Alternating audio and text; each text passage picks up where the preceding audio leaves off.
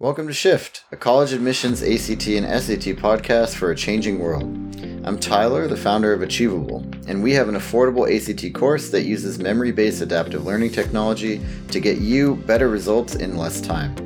You can get a free trial at achievable.me, and if you like it, the code podcast gets you 10% off at checkout. Now, let's get started with Kathy Hart from Score at the Top, and I'd love if you could introduce yourself and your company. Yeah, no, thank you. Thank you so much for hosting me, Tyler. So, as you said, my name is Kathy Hart, and I'm with Score at the Top, Learning Centers in Schools, and we are a family-owned multi-campus company based primarily in South Florida, although we work with students all over the country and all over the world.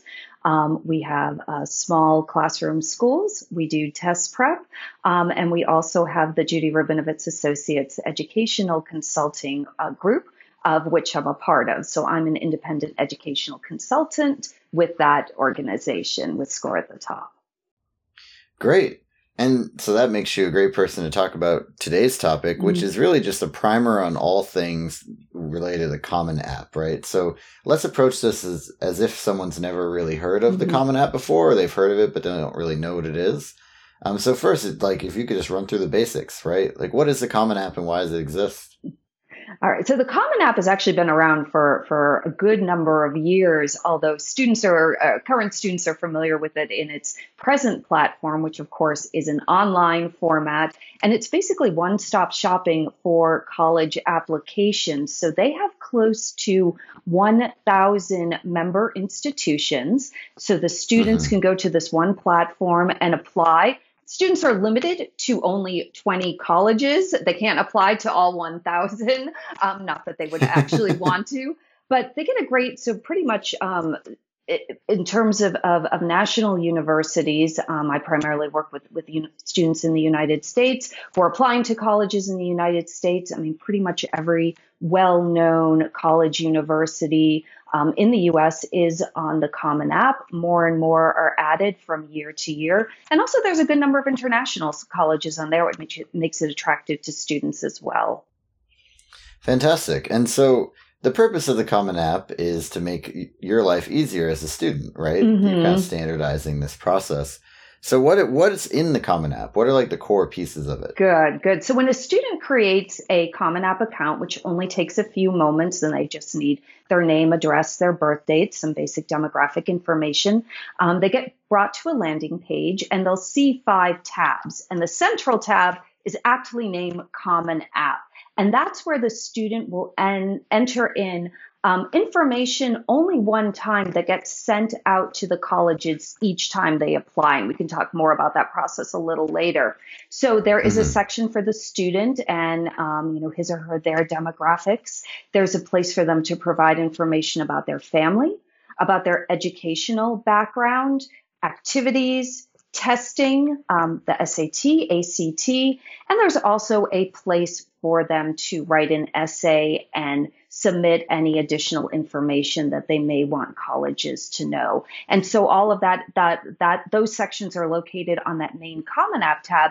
So it's nice for the student. They typically only have to enter that information once throughout the application process. Right. And then once you have that, then there's also, different schools might have additional essays or things like that they're asking you to do. Is that in a different place? Yeah. So what the students will do is there is a college search tab, and it's really nice. The students will click on that. They'll type in the first few letters of the name of a college that they're interested in. It'll generate the list so they can scroll down and select the colleges that they're interested in applying. And then that opens up the college's own questions in the My Colleges tab. And that's where the student can see, for each college, what other additional information do they need from me? So yes, in many instances, that might include additional essays that are specific to the college. That's also going to be the place where the student can indicate an interest in major. What sort of application plan? Are they applying early? Are they applying rolling? Are they applying regular? And it also gives them a chance to invite teachers and their counselor to provide letters of recommendation in most instances. So everything is all done on this one platform, and these tabs are clearly labeled so the student knows where to go and which information to enter where. Great. And so then when you're making this application, what are the key things that you should be focusing the most time on, right? I think like probably you got to get all the stats right, but that's not the majority of your time, right? So what is the focus of your time? So I would say primarily the writing. I mean, certainly the data entry, you're right, doesn't take too much time, although I always remind students that since they're so used to dealing with so many online platforms and they have usernames and passwords, and sometimes they're not always paying careful attention to, did I capitalize my name or even spell, my dad's name correctly? So do taking a little bit of time to make sure, because this is a profession, this is their college application. But then the other parts of the application that do need a good amount of time are going to be the essay section. And so Common App will ask the students to write one main essay, and the colleges will often have their own essays. And there's also a detailed activity list. It's called the activities section. And that's where the student can fill out not only what they did, the number of hours, the number of weeks, but also spend some time writing a brief description, but an accurate one for each of those activities. And they get up to 10 to list. So that can also take a little bit of time because the student really wants to be in a very, very few characters. It's 150 characters with spaces, accurately describing what they did, the impact they had, and any initiative or leadership roles they played. Yeah, I mean, that sounds actually pretty challenging. 150 characters is not very much. I'm curious if you have any tips for, how to write those little 150 character lines. Yeah.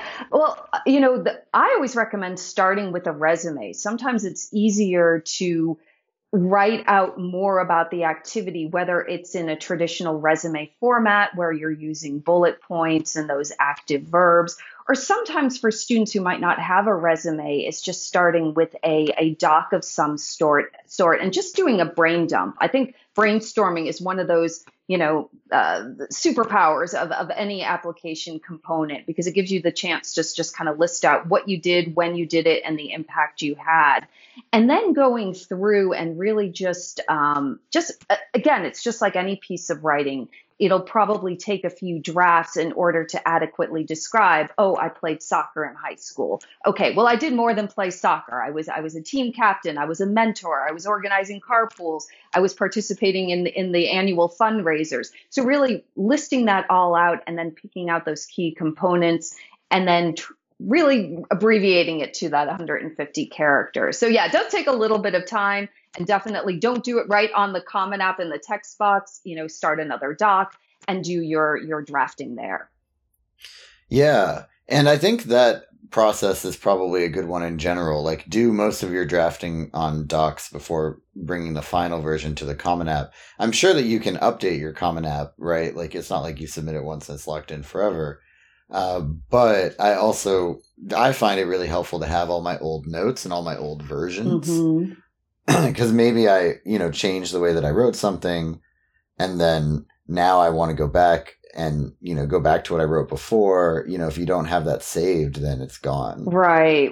It's always good because you can never tell. And sometimes in the brainstorming process, again, if you're using soccer as our example, if I'm doing an activity brainstorm, well, I might end up writing a short essay about my soccer involvement. So nothing ever goes to waste. That's what I always tell students. None of your notes, none of your brainstorming, that's always there. It's a great resource to hang on to as you work through the application process.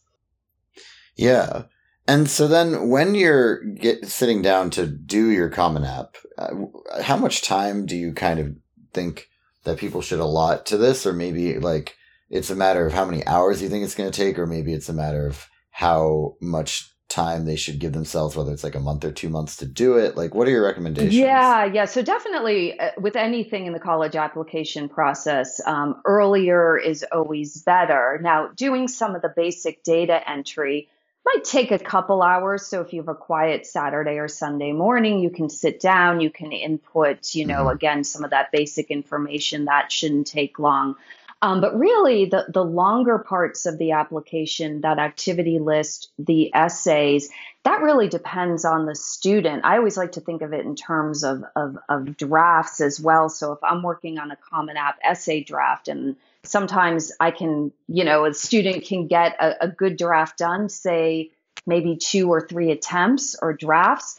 Other students who might be slower writers and might, take a little longer coming up with ideas or might need to do more revisions, that might look like a 7 or 8 draft process. So you could figure maybe upwards of, if one draft equals an hour, maybe 7 to 8 hours, maybe 10 to 15 hours. So it really, really varies. But what's nice about the Common App is students can really open up their application or start their application really at any point during high school. And many times juniors or sometimes even younger students will create an account early on, even though they're not going to be actually ready to submit until after August 1st is typically when most college applications go live for that year's senior class. But the students can preview those questions because a lot of that data entry does not change from year to year. And indeed, that main section of the Common App, that central tab labeled Common App, that information typically saves during when the application rolls over from year to year. So it's honestly never too early because, again, life happens. Kids have exams, they've got activities, they have great things going on otherwise outside of college applications. So definitely, not leaving it for the last minute, and definitely it can't be done in really a day or even a weekend, I would say, especially for the writing. Yeah, definitely not a weekend. And I think also having some space between when you write your first draft and then when you edit it, or when you write your first draft and you have your parents look at it, or maybe you have your teacher look at it, they're not going to do it like that second. Maybe your parents will, right? If you got one weekend to go, right? But if you want to have time to think about it and you want feedback, I think that's pretty important. Mm-hmm. And then as far as your planning goes, when you're kind of thinking about how you allocate time to the different portions of the Common App, do you have a sense for, maybe it's a percentage or maybe it's like number of hours or whatever, but just like how much time should go towards the essays versus everything else?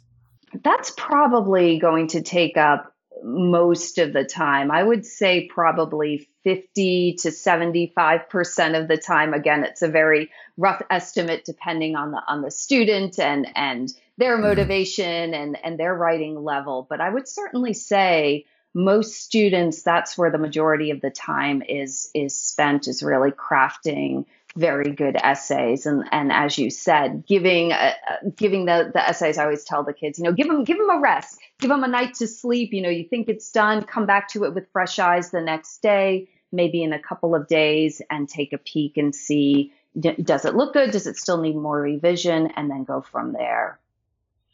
Got it. And then any other just like advice and tips and strategy for dealing with the Common App?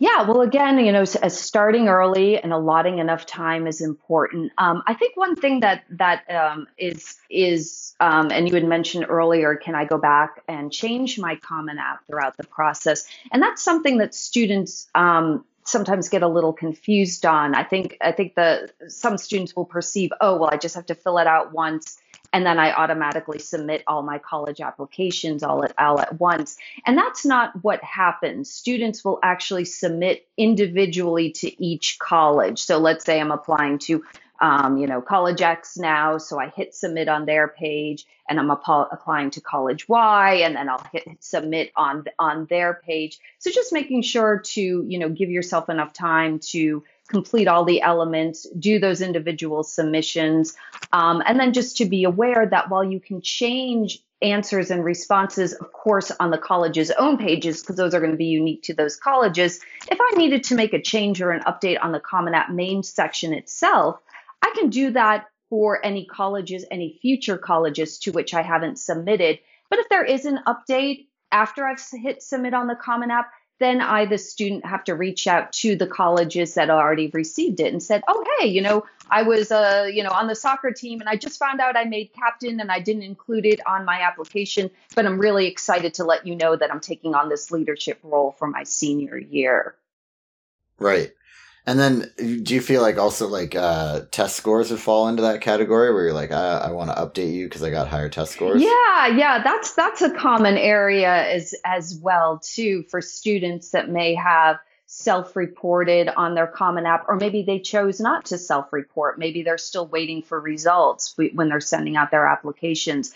And usually colleges, the way they can receive those test scores will either be, of course, going to College Board or ACT Student and logging in and clicking on send scores and paying the fee associated with that. Or many times colleges will allow students to make those updates on the applicant portal, which is the follow-up step to the Common App. So I always tell students the Common Apps are going to get those applications out into the world, out into the colleges.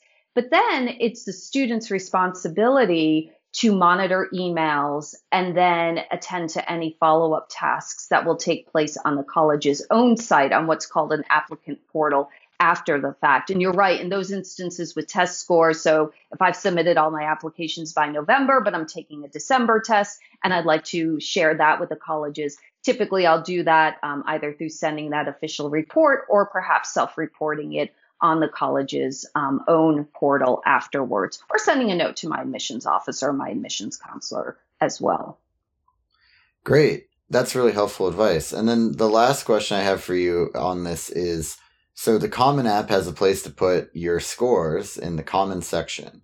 But what happens if you're applying to a test optional school and you don't want to include your scores? Is there an option for that? Yeah, it's actually very easy. You can just select no there, and it'll automatically suppress those scores that were entered. So if I wanted to self-report my scores, I can click yes, and then I'll be prompted to either select SAT, ACT.